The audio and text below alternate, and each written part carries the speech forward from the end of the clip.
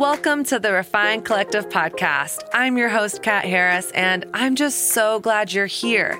This podcast is designed to dig below the surface. We're going to talk about everything from life to love and pretty much everything in between. So go ahead and leave that Superman cape of having it all together at the door because life is freaking messy. Don't I know it? Now, not only are we going to be real, we're going to have some fun too, because Lord knows I will find any excuse to bring up Beyonce or the latest episode of The Bachelorette. So if you're a new friend, welcome. Make sure you're subscribed to the Refined Collective podcast on iTunes. And if you're an old friend, welcome back. And would you do me a quick favor? Hop on over to iTunes, leave us a 5-star rating and written review. I would be so grateful. Finally, if something stands out to you in this episode, go on and slide into my DMs on Instagram. I love hearing from you. It's at The Refined Woman. Now, let's go ahead and get to it. Welcome to the Refined Collective podcast. I am your host, Kat Harris, and today we have a repeat guest with us, one of my girlfriends, Tiffany Bluhm. She was actually on episode 87, and we talked about how to own your voice and the power of consent. So we talked about consent all the way from the boardroom and work and friendships all the way to the bedroom. So after this episode, go ahead and check out our other episode, episode 87, How to Own Your Voice. And before I tell you a little bit more about her, in case you haven't been listening to my podcast for several years, I want to tell you about my book that's coming out this April. It's called Sexless in the City, a sometimes sassy, sometimes painful, always honest look at dating, desire, and sex. Y'all, this is for sure the most vulnerable and hardest project I've ever worked on in my whole life. I'm the girl who almost failed a freshman level writing class, her last semester of college. And here I am writing this book. It's all about my journey of growing up in Southern Christian culture, learning a set of rules and shame-based narratives about sex and desire and my body and dating, and really not questioning that until I moved to New York City almost 10 years ago now. And so it's all about my journey of navigating what is God's heart for relationships, what's God's heart for intimacy, what do I believe about sex and relationships and intimacy, and how do I actually walk out my singleness and dating with honor, connected to my values and not connected to shame. So I would love to invite you to pre-order this book. I think it's really going to encourage a lot of humans. I hope it does. That's my heart. You can pre-order that on Amazon.com, Kindle, Barnes & Nobles, Books A Million, pretty much anywhere you can buy a book online. I would just be so honored if you pre-ordered that. And then when you do, email me at social@therefinedwoman.com, and I would love to send you some free goodies as a thank you for joining me in the journey. All right, on to Miss Tiffany. Tiffany is the author of She Dreams and Never Alone and their companion Bible studies. She is co-host of the podcast Why Though, which is one of my favorite podcasts, and speaks at conferences and events around the world. Her work has been featured in World Vision magazine and on the YouVersion Bible app, the Hallmark Channel, and the Jenny McCarthy Show. She leads an engaged online community and is committed to encouraging people of faith to live with conviction, substance, and grace. As a minority immigrant woman with an interracial family, Bluhm is passionate about inviting all to the table of faith, equality, justice, and dignity. She lives in the Pacific Northwest, and her next book, Pray Tell, Why We Silence Women Who Tell the Truth and How Everyone Can Speak Up, is dropping in March of this year. Now, friendly warning, Tiffany and I are going to be talking about some delicate topics today, so if you have little ears around, maybe pop in those headphones or give it a listen when you have some alone time or going on a walk or in your car by yourself. All right, without any more babbling, what is up, Tiffany? Hey, girl. Hey, good to be girl, here. hey. I feel like, do I get like a participation ribbon for being a repeat guest? Like, is that going to come in the mail? Is that something I can print off in a PDF? I don't know. I'm just really pumped to be a repeat guest. Yes, I know that's already a rarity. mailed. Honestly, I'm 3 years in. How many years are you and Ashley in with your podcast? Oh man, we're 2.5. Yeah. So I don't know how you guys feel. I mean, honestly, I'm jealous of you guys sometimes because you have co-hosts, so you guys can just talk with each other. But the more I podcast, the more I'm kind of like, I just kind of want to talk to my friends. Yeah. Yeah, it makes it easy. You don't have to bring all the energy to the table per se, because you're not in the hot seat the whole time making sure that the conversation's going. You only have to do 50% of that. So it works out. It works out. Yes. Okay, so before we kind of dive into some deep topics, that's like talking points and topics I love in one word. It's now in the Webster's Merriam Dictionary. It's fine. It's a compound I just added word. it. It's fine. Wiki, you can add anything there. Oh my gosh. Okay. We first have to talk about your Instagram game, because your meme game is freaking strong. Girl, what? Thank you so much. I'm gonna add that to my resume. That's the nicest thing anyone has ever said about me. Because here's the thing. Honestly, there's so much. Can I tell you something? Why my meme game has gotten stronger over the past couple months? I had an epiphany, and this is it. Life is a dumpster fire, Kat. We know this. Life is a rotting dumpster fire, and it's so difficult. And I have to find the wild wonder and beauty. And I think laughter is one of the best ways to do that. And so late at night, my husband and I, we just find these funny things on Twitter and send them to each other. And then the best ones I post. So it's a joint effort. Oh my God. But yeah, it's some good stuff.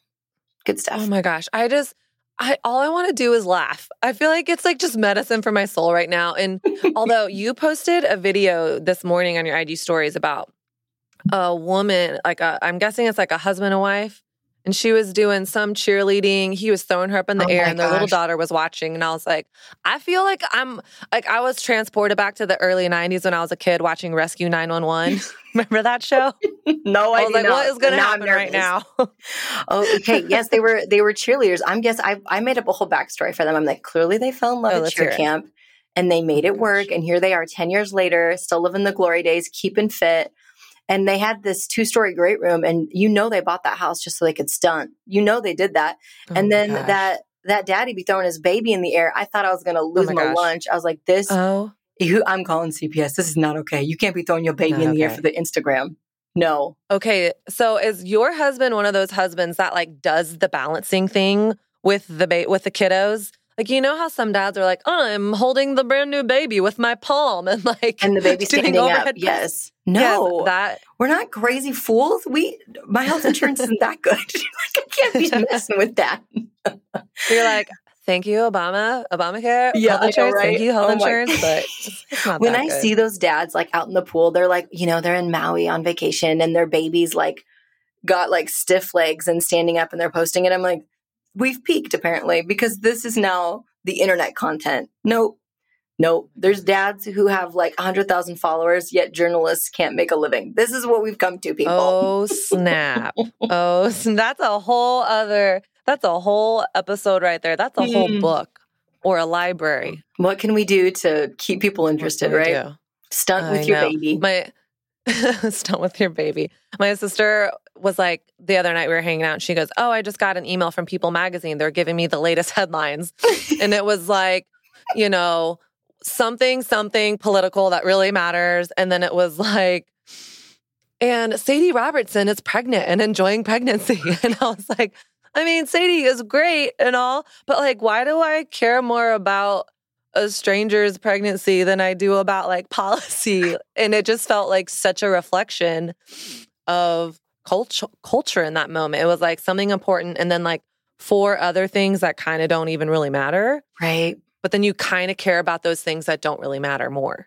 But what belly cream is she using? Like, we want to know. Okay, are you the girl, sometimes do you just ever stay up late at night? I am just throwing myself under the bus. I can't believe I'm telling people I do this.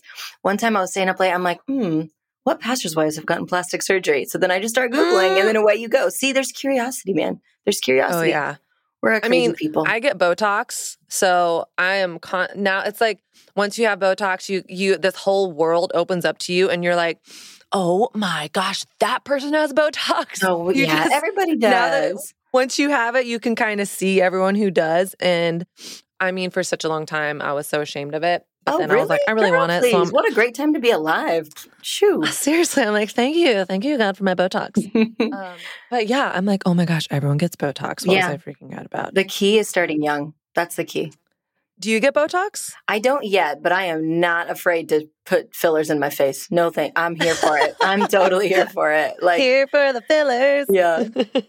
My esthetician she just turned 50 this year, and she looks like she's 35. And obviously she like stays, I mean, she's an esthetician. She stays out of the sun. She has access to all the right creams and practices of what she should be doing. She's health nut, so healthy, drinks so much water. But she's like, hey girl, we're about 18 months away from getting some Botox for you, setting that up. I'm like, oh, we're there. Okay. She's been with me for 12 years. She was in the room when I had my baby. Like we're close. What? But she's like giving you a microneedling facial as you're giving birth. So very similar, yes, that you joke, but we were there. I looked at her and I was about to go into the operating room for my C-section. And I said, did you bring your tweezers? And I'm like whispering it. She's like, you have got to be kidding me. She's like, nobody in there taking your picture, girl. And I was like, but I'll know if they're not even, if my brows aren't even. She's like, no way. So I made her put makeup on me and do my brows before I went into oh my gosh, the operating room. Yeah. You're so bougie. I love it. All right, friends, it is February, which means a lot of things. One of those things meaning that it is Black History Month.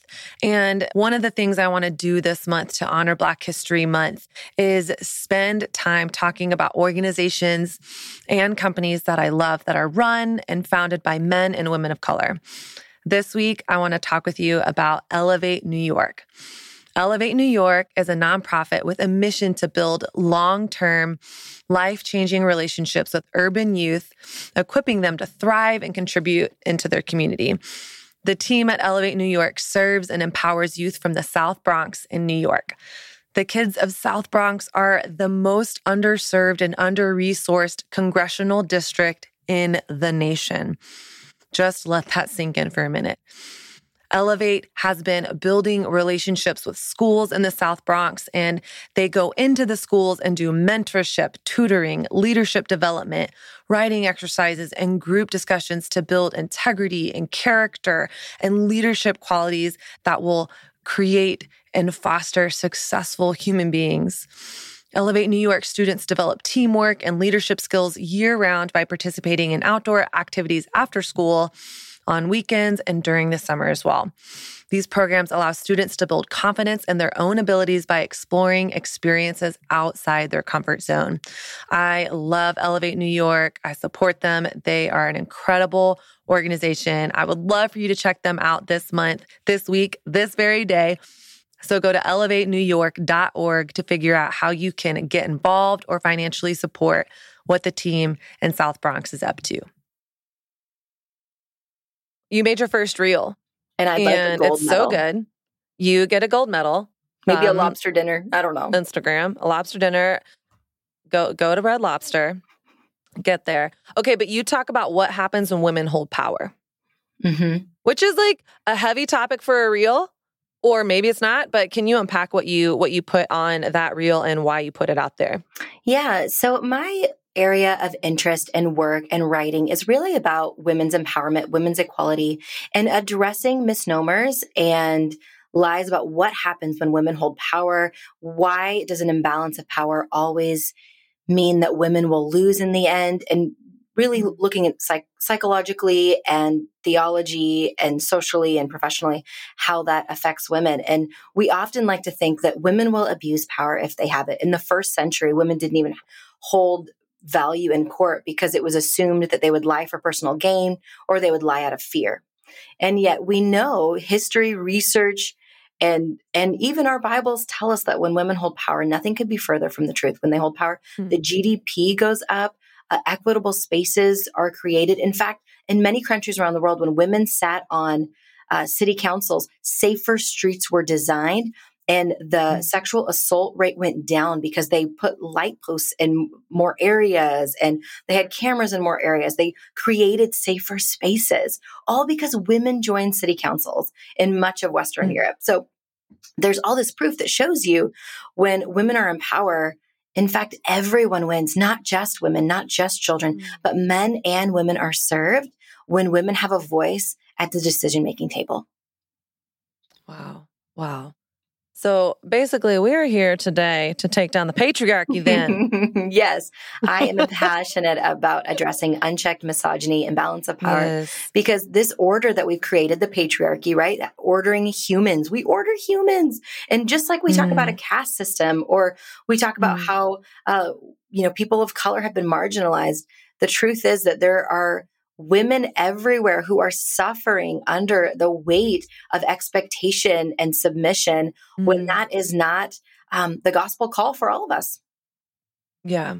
And I mean, I hear you and I am with you. However, I didn't grow up in a Christian home, but I grew up in the South. And so South is, very image driven, and it's very, I thought I was going to be married by the time I was 21 years old, popping out babies. And then I become a Christian. And so there's already that narrative that my aim in life is to be a wife, which I still want and long for that. I think that's a beautiful desire.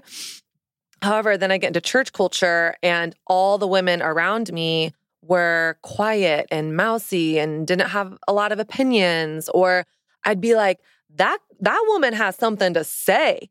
But her husband, who is like a mediocre speaker, but kind of charismatic, is the one with a mic. So what's the deal? And for me, I felt like it's like when I became a Christian, I didn't know that I was signing up to really have to downplay who I really believed God created me to be, my strengths, my strength, my power, my giftings, in order to make the men around me feel comfortable. But in the moment, I didn't think that. I thought, like Scripture says that, men are the head of the household and wives submit to your husband. So I love God and I want to do it God's way. And so I think for a long time I felt really confused, like this thing within me that felt like, man, who I am is I have something to say. I believe I have a seat at the table in leadership rooms, but everything about Christian culture told me no. And so I wanted to hear what you were taught about your role as a woman in culture and in the church. Yeah. Well, I just first want to say it is so common for Scripture to be weaponized against women. We start it as young as Sunday school, and we work that through teen curriculum and youth group. And as adults, we find ourselves, just like you said, with a clear capacity for leadership and vision casting and holding power and making decisions. Yet we're told that marriage and childbearing is the apex of the Christian life. And that is not gospel. The patriarchy has no roots in the gospel. Not one. But we've weaponized both the Old and New Testament to convince us otherwise. So I grew up in a very egalitarian, so meaning men and women are equal, egalitarian faith space. So on paper, men and women were equal. I was invited to preach in front of the congregation when I was 17 years old, alongside my white male youth pastor as his successor, in a way of like, this is what the next generation looks like.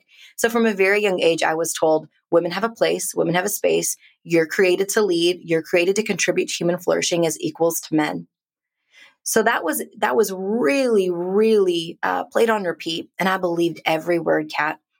So when I found myself in my 20s in a space where on paper, women were equal, but in practice, it was this faux egalitarianism where you were really just tokenized. It was really performative. We have you in this room, and I'm Indian, by the way. For those of you who don't know, I'm an immigrant Indian woman living in America. I was really propped up as like, hey, look, we're doing our part by having this person in the room. So it was more performative. It wasn't power in practice. My voice was stifled. It wasn't held in high regard, although in my optimism, I believed it was. And I did feel so grateful for being in decision-making rooms at a really, really young age that would affect thousands of people in the space and work that I occupied. But I was no fool. I knew why I was there, and I knew that this was checking a box.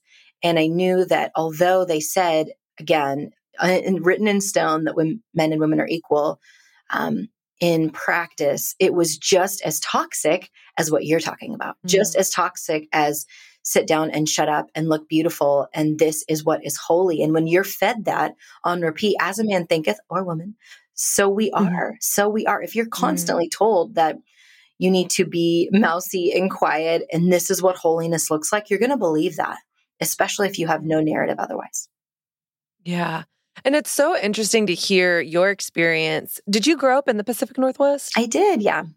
Okay, because I'm even listening to you getting the opportunity to share in front of a mixed audience, and coming from Texas, that would have been such a no-no in the circles that I ran in, Right. and like women, I think it was one of those things that was almost so visible that it was invisible.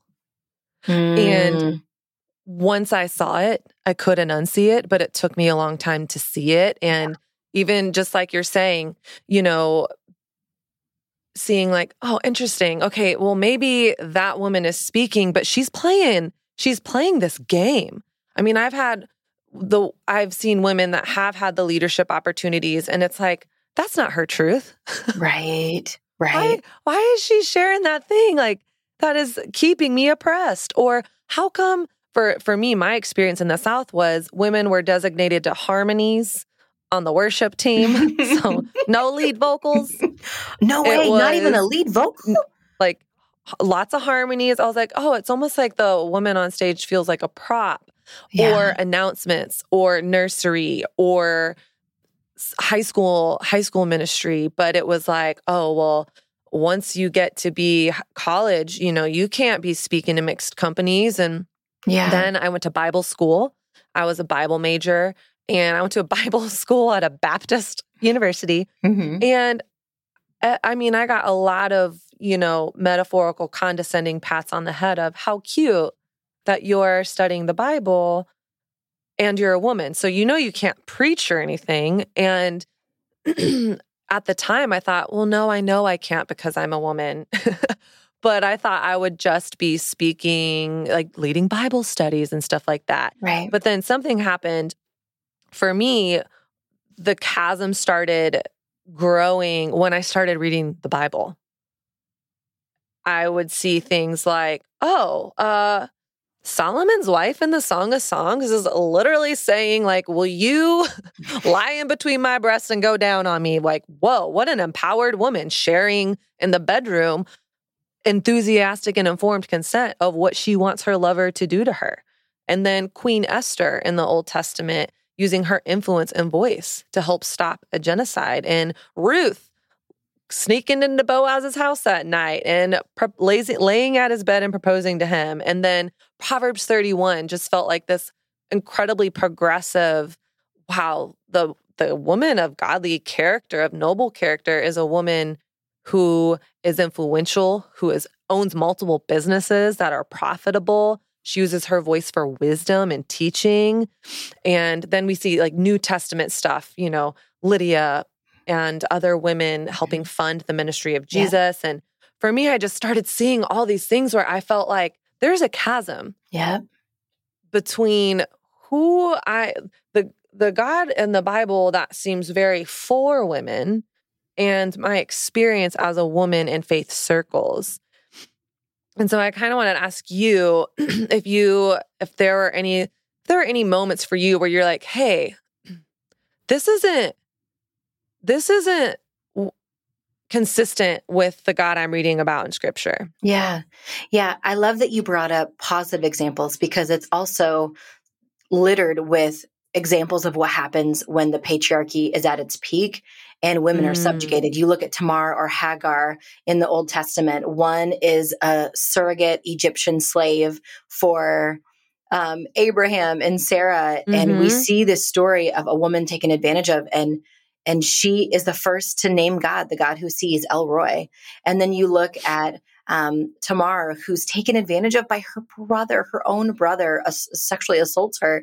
And David does nothing to step in that moment, and so much is lost in their family and there's so much to grieve there. So not only do we have positive examples of what can happen when women take their place and are seen as equals and use their voice and aren't stifled, but we also see the degradation of what happens when women are subjugated. So I think you have to take it all into consideration. And we've really, over time, we've allowed the rest of the world to advance. We've allowed women to hold places in Fortune 500 companies and in medicine and education and in politics. But we are holding to this, dare I say, faulty theological perspective where women are second. And that really comes from this belief, the early church fathers believed that women were deformed men with their genitals on the inside instead of the outside, or that women were the source of all lust and evil in the world, and men were the picture of purity because they were perfect in the eyes of other men. So women, we represented this kind of like hussy vibe, if you will. That's the best description I could think of right now. This lusty way of living. And so when that was in the minds and the influence of those early church fathers, that steeped into the church, starting with the first century church. The early church was so countercultural. You see women leading, Priscilla, you see Junia, you see Lydia, you see all these women.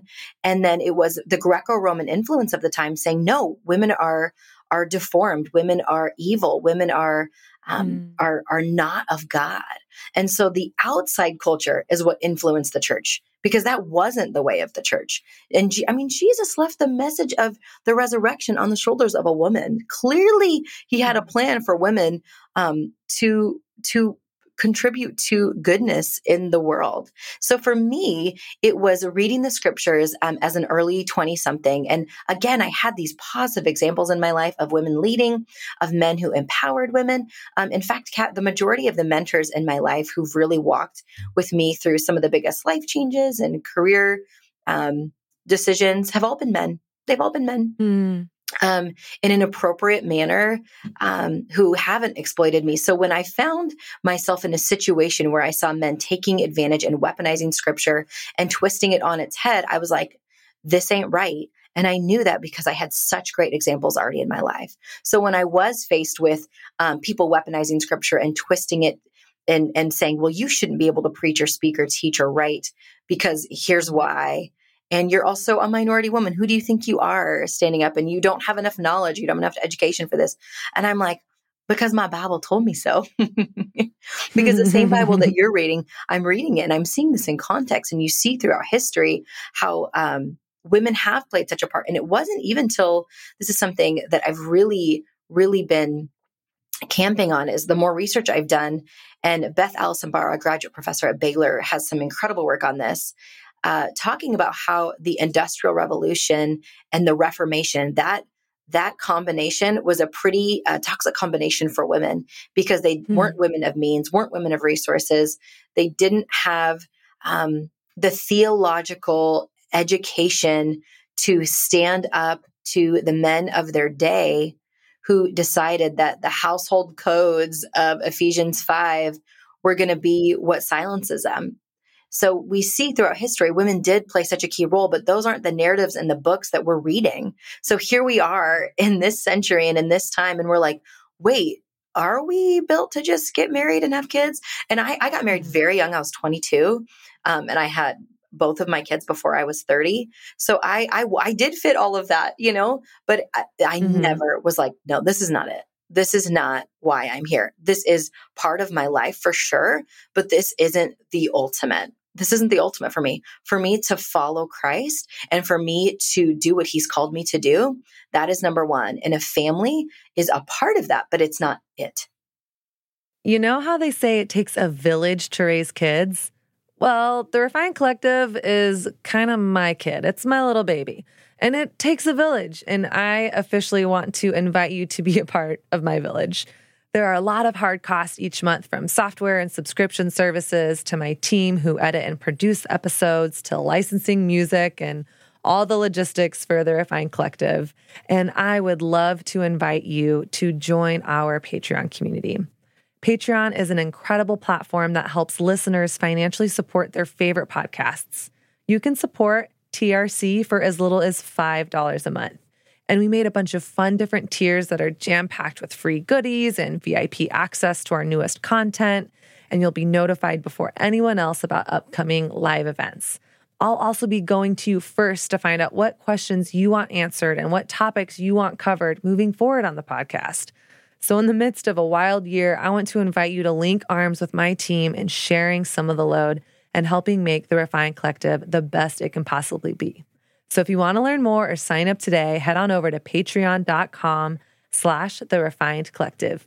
Again, that's patreon.com/The Refined Collective.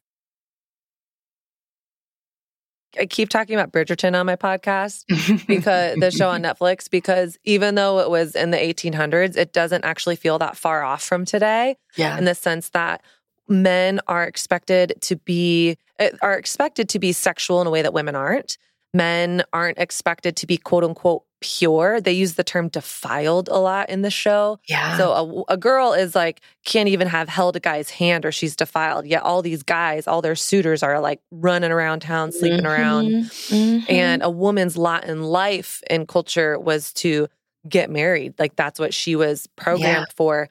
And we've made advances culturally, but honestly, I think that is still a huge part of what the female experience is like. And in Western culture, at least, there's this hypersexualization of women. And Peggy Orestein talks about in her book, Girls and Sex, how something that a man will never understand is how from the time we're toddlers, we're being sexualized. Yeah. Women are like young children are, being fed. We're this, she calls it like the itty bitty shorts and the midriff and the string bikinis are being fed to toddlers and young children. And so we have a message of like, we're too sexual. We're not sexual enough. And Peggy talks about in her book when Caitlyn Jenner came out on Vanity Fair as when she transitioned to becoming a woman.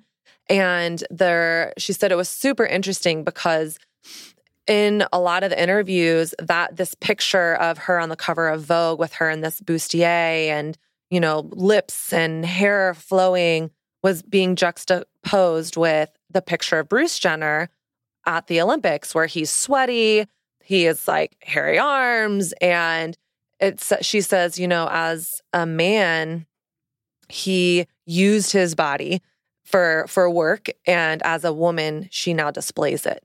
Wow. And so I feel like, man, that's the cultural message. Wow. But then in the church, it's like if you're single, it's like you're JV to the varsity. It's if you're a single woman, oh my gosh, like then that's dangerous. If you're a single woman of color, then wow.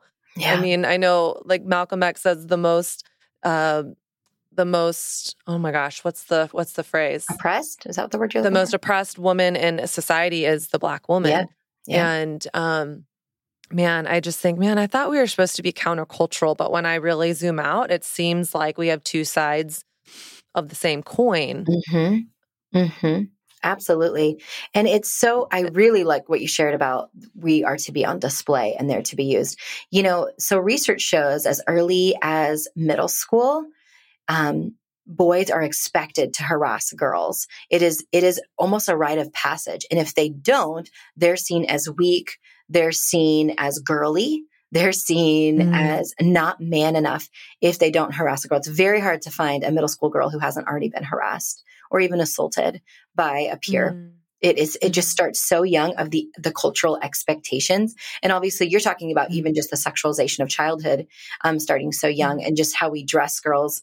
I've seen those petitions go around about, petitioning to Target to have normal length shorts for preteen girls. And it's just like, wow, we cannot stop pushing for equality, and equality looks like respect, and respect does affect appearance. And I think that inviting boys, inviting men to own responsibility, inviting them to know that nothing that a girl wore or did or said or drank contributes to her harassment or assault. And we want to blame women and girls, whether they're married, whether they're single, whether they're a person of color, whether they're up and out, down and out, well paid, low paid, hourly salary, whatever the case may be. We want to blame a girl when something bad happens, Kat, because if she didn't do anything, it could easily happen to us.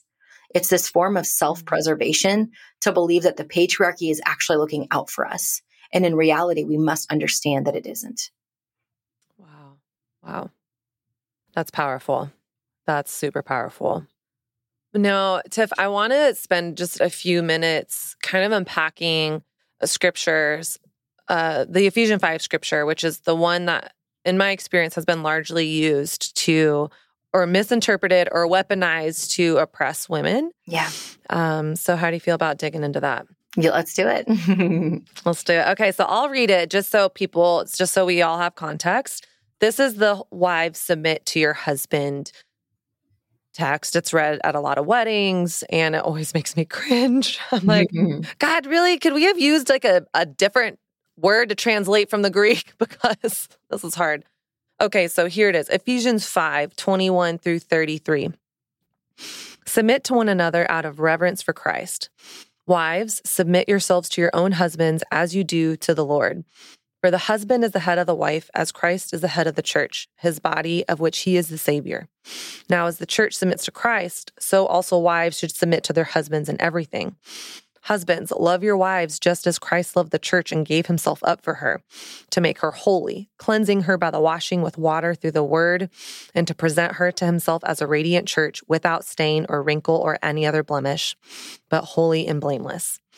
In this same way, husbands ought to love their wives as their own bodies, just as Christ does the church, for we are members of his body. For this reason, a man will leave his father and mother and be united to his wife, and the two will become one flesh. This is a profound mystery, but I'm talking about Christ and the church. However, each one of you must also love his wife as he loves himself, and the wife must respect her husband. All right. So much in there. So much in there. So much I mean, in we there. could talk for 10 hours about this. Yeah. What's your gut reaction when you hear those verses? Context. We take things out of context, and it's dangerous, Kat. It's dangerous to take things out of context. And when you have, I mean, forgive me, but when you have pastors and preachers writing our theological texts versus historians and researchers and scholars, it can get pretty dangerous when your devotionals aren't written by people who have done their due diligence. And I know that there is half the population in the Christian space who believe that it truly means that men are the head. And I respect that. I do respect that. So I just want to apologize for any hate mail you're about to get because they're going to send it to you, not me. Cool. Cool.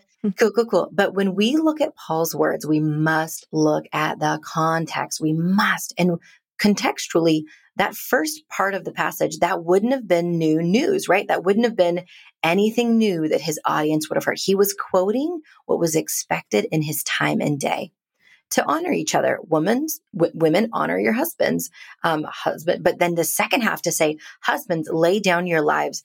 That would have been like, what? Because you have to remember, women were property. Women were acquired. We'd love to think like the story of David and Abigail was this love story. No, he acquired her. It was a bill of sale, So in a time where women were acquired as property, almost, akin to slavery, women had the exact same rights as a slave in that time. They were acquired. You are now my wife, and you didn't have any say in the matter. So for him to quote that first part, he was merely quoting the expectations of the day. And then in that second half, he's inviting men to consider themselves as servants and as co-heirs and as partners, and to serve their wives. That would have been literally rocket science. Like, I have to love her, because love was never on the table, Kat. Love and care, that was never part of the deal. So to consider her well-being, to be a partner with her, that was a truly you got to be kidding me. This is part of the deal now. And then we always like to overlook, submit to one another out of your reverence for Christ. That's my favorite translation of that is submit to one another. So he's saying, okay, this is what is expected. What you know culturally is what he's speaking to women, right? And then he addresses the men and he's saying biblically, not biblically, excuse me. What Jesus invites is, and he shares what men are invited to do.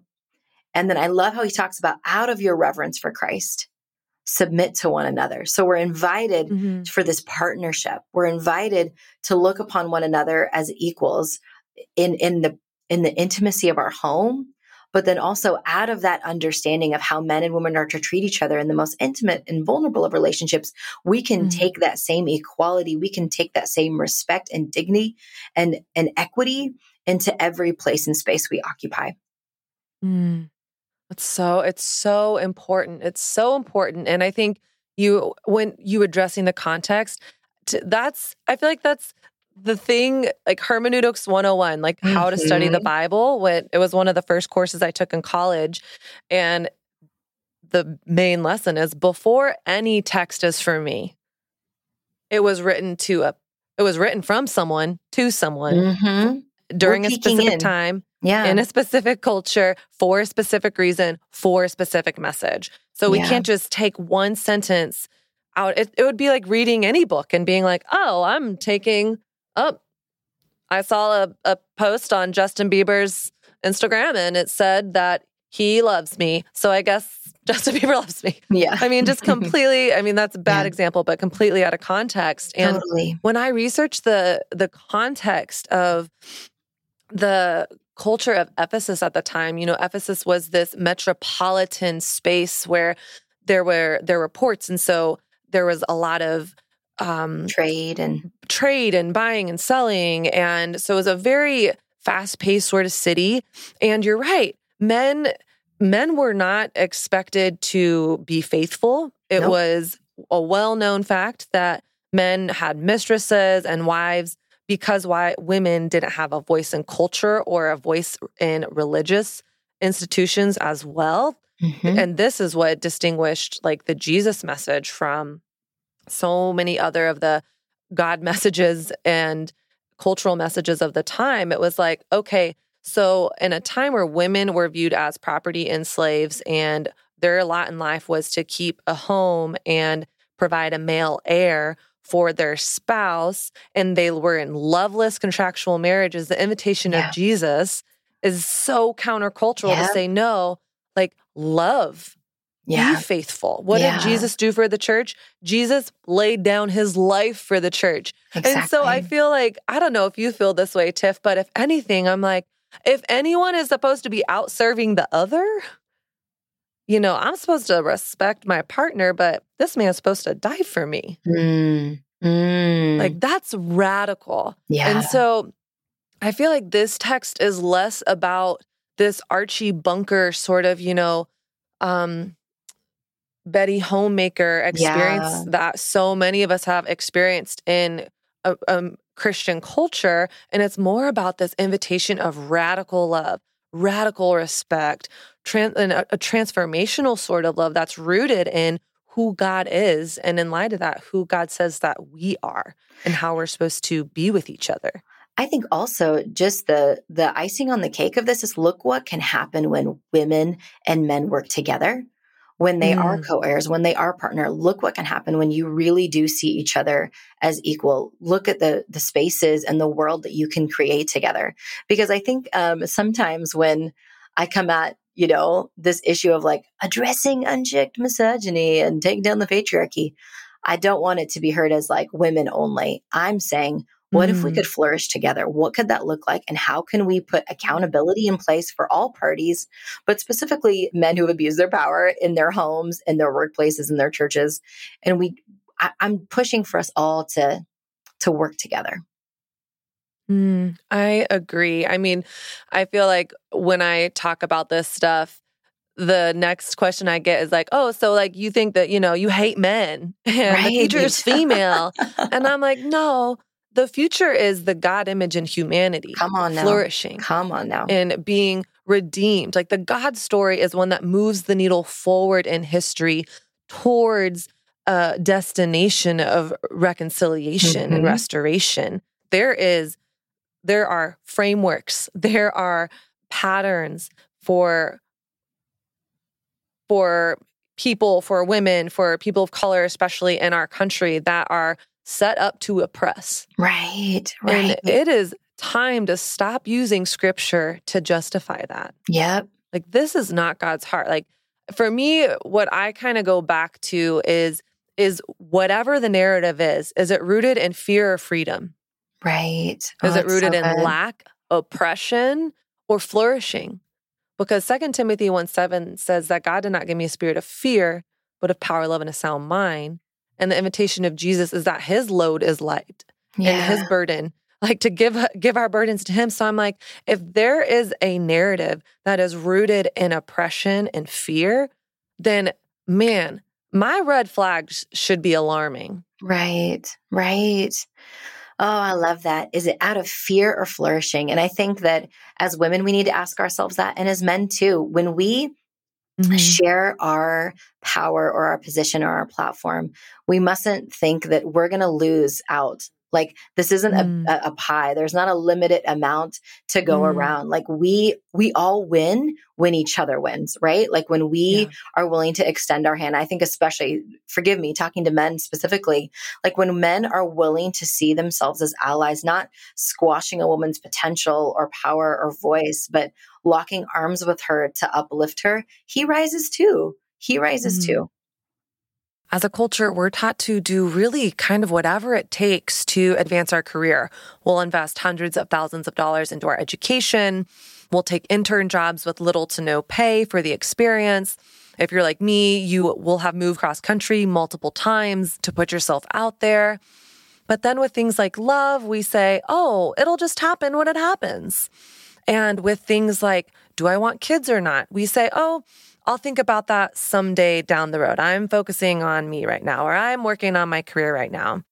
But what if we were just as intentional about our reproductive health and our fertility health as we were about our careers? The reality is women are having children later in life, but biology hasn't changed, and we need tools to understand the future of our fertility. That's why modern fertility was created. It's the easy and affordable way to test your fertility hormones at home with a simple finger prick. Mail it in with a prepaid label and you'll get your personalized results within 10 days. Now, traditional testing with your doctor can cost over $1,000, but modern fertility only costs $159 to get the same information. And if you go to modernfertility.com/refined, you can get $20 off your test. Also, if you have HSA or FSA, you can use those dollars on Modern Fertility. You'll get insight into how many eggs you have, hormone levels, and other important fertility factors. The results go deep into what every hormone means, and you can also talk one-on-one with a fertility nurse to review your results and options for next steps. If you want kids today, or maybe one day in the future, you need information to make the decision that's best for you. So right now, Modern Fertility is offering our listeners at the Refined Collective $20 off the test when you go to modernfertility.com/refined. That means you get the test for $139 instead of the hundreds or thousands it would cost you at a doctor's office. So get $20 off your fertility test when you go to modernfertility.com/refined. Again, that's modernfertility.com/refined. Just one more rabbit trail as we close, because it came up while you were just sharing that. Because I think a real practical way that this can show up in dating is I get asked all the time, well, I don't know if I can date that guy because I don't know if he can lead me. Oh, great. Okay. Oh my gosh. So what are your thoughts about that? This. Okay. Let's just, give me your like 5-minute TED talk on that. Okay. Well, listeners, if that has happened to you, I first want to say countless women over the years that I've mentored, discipled, led in Bible studies, speaking and loving and serving and discipling women is kind of my jam. And that is probably one of the top 3 things that people have come to me when they're dating somebody or even already married. And I look at them and I said, well, are you leading him too? Like, are you leading together? Because I think we have set men up to fail. We expect them to be these great, awesome leaders and lead us in devotions every morning and make all the decisions to save our family and hold us, carry us on their backs through the hard times. And I'm like, wait, what? Like, we're obsessed with this superwoman, Wonder Woman narrative, but then we want to be catered to in a way that we have been fed for so long. And we really are setting men up to fail. And we're setting ourselves up to fail. My answer to this is you are co-leaders. Where he is weak, may you be strong. Where you are weak, may he be strong. And isn't that partnership? Where you make amends and come to the table with where somebody is not strong. It is my honor. I've been married almost 12 years. And I hit the decade point a few years ago. So I feel like a couple years ago. So I feel like I can talk to this, but I have never expected my husband to lead me. I just want to say that. I'm going to repeat that again, y'all. I've never expected my husband to lead me because we're leading together. We're in this together. Right. Well, and in that as well, I think it's important to just acknowledge that my spiritual growth is up to me. Come on, girl. It's not dependent on him. It's not dependent on him. The only person I can take responsibility over, essentially, is myself. Come on. I'm not here to fix, save, change anyone. Only God can change hearts. Yep. And also, so in reverse of that, it's not your partner, your significant other, a potential person that you're curious about dating. And I'm not saying I'm not saying that I don't think it matters that we share a faith. Like, to me, I want to be with someone who really loves God and loves Jesus. That's not what I'm saying. Correct. I'm just saying that I think often we're looking for a spiritual clone or someone who's further along than us spiritually, as opposed to a partner. Yep. Yeah. And it's not your significant other's responsibility to make you grow. It's not his job. It's not his job to help you in the gym. It's not his job to whatever. It's like, I can only take responsibility for how I'm showing up. And I love what you said is like, I'm looking for a co-lead. Yep. I'm looking for a co-lead. I also think when we say that, like, I don't know if he can lead me. What are we really asking? I don't know. I don't know if he's a man of stability. I don't know if he's responsible. I don't know if he could pay the bills on time. Ask yourself what you're really asking, because that's a broad stroke of a question. And going back to what you just said, which I just freaking love, is this out of fear or out of flourishing? Do I fear that he wouldn't be able to be faithful? Like, what are we really asking when we're asking if he can lead me? Because I think we're passing up some good men, girls, when we ask, oh, but I don't know if he could lead me. Like, wait, what? He is a human being out there struggling in them streets. We just got to give everybody a break. Also, if you don't puke in your mouth a little, go on a second date. Yes. So good. Tiffany, thank you so much for just your time and your heart. I adore you. I am so excited just to have a friend like you in my life. I love you. And I want everyone and their mom and their dad and their friends to buy your book, Pray Tell. It's important.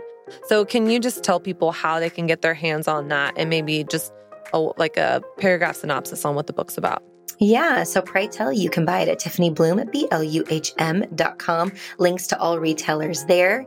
And it is about, again, everything we've kind of covered today, which is unchecked misogyny and abuse of power at a woman's expense, and how I, in my life of following all the rules, type A, Enneagram 3 girl, played by all the church rules, and then found myself in a place where the church didn't step up. And I uncovered why we silence women who tell the truth and the social, financial, professional, and theological ramifications for doing so. And inviting all of us to ask ourselves the ethical question, what is my role? Am I complicit in systems of abuse, or am I an active ally to women? So good. Mic freaking drop. What? Mic drop. All right, girl. I'll talk to you soon. Love you. We're in this together. Bye-bye. Love you. All right, friend. I hope you hear my heart in this episode. And Really, I love how Tiffany said it. Like, let's be co-leads together. The world wins when we all win. There really is a seat at the table for all humans. And let's be curious when we are in situations and circumstances and narratives that tell us otherwise. So have an incredible day. Check Tiffany out. Oh, also, if you want to support my Patreon, go to patreon.com/The Refined Collective. You can get weekly live videos from me, kind of more personal, behind the scenes looks at the episodes and what's going on in my life. So join patreon.com/The Refined Collective to learn more. All right. Talk to you soon.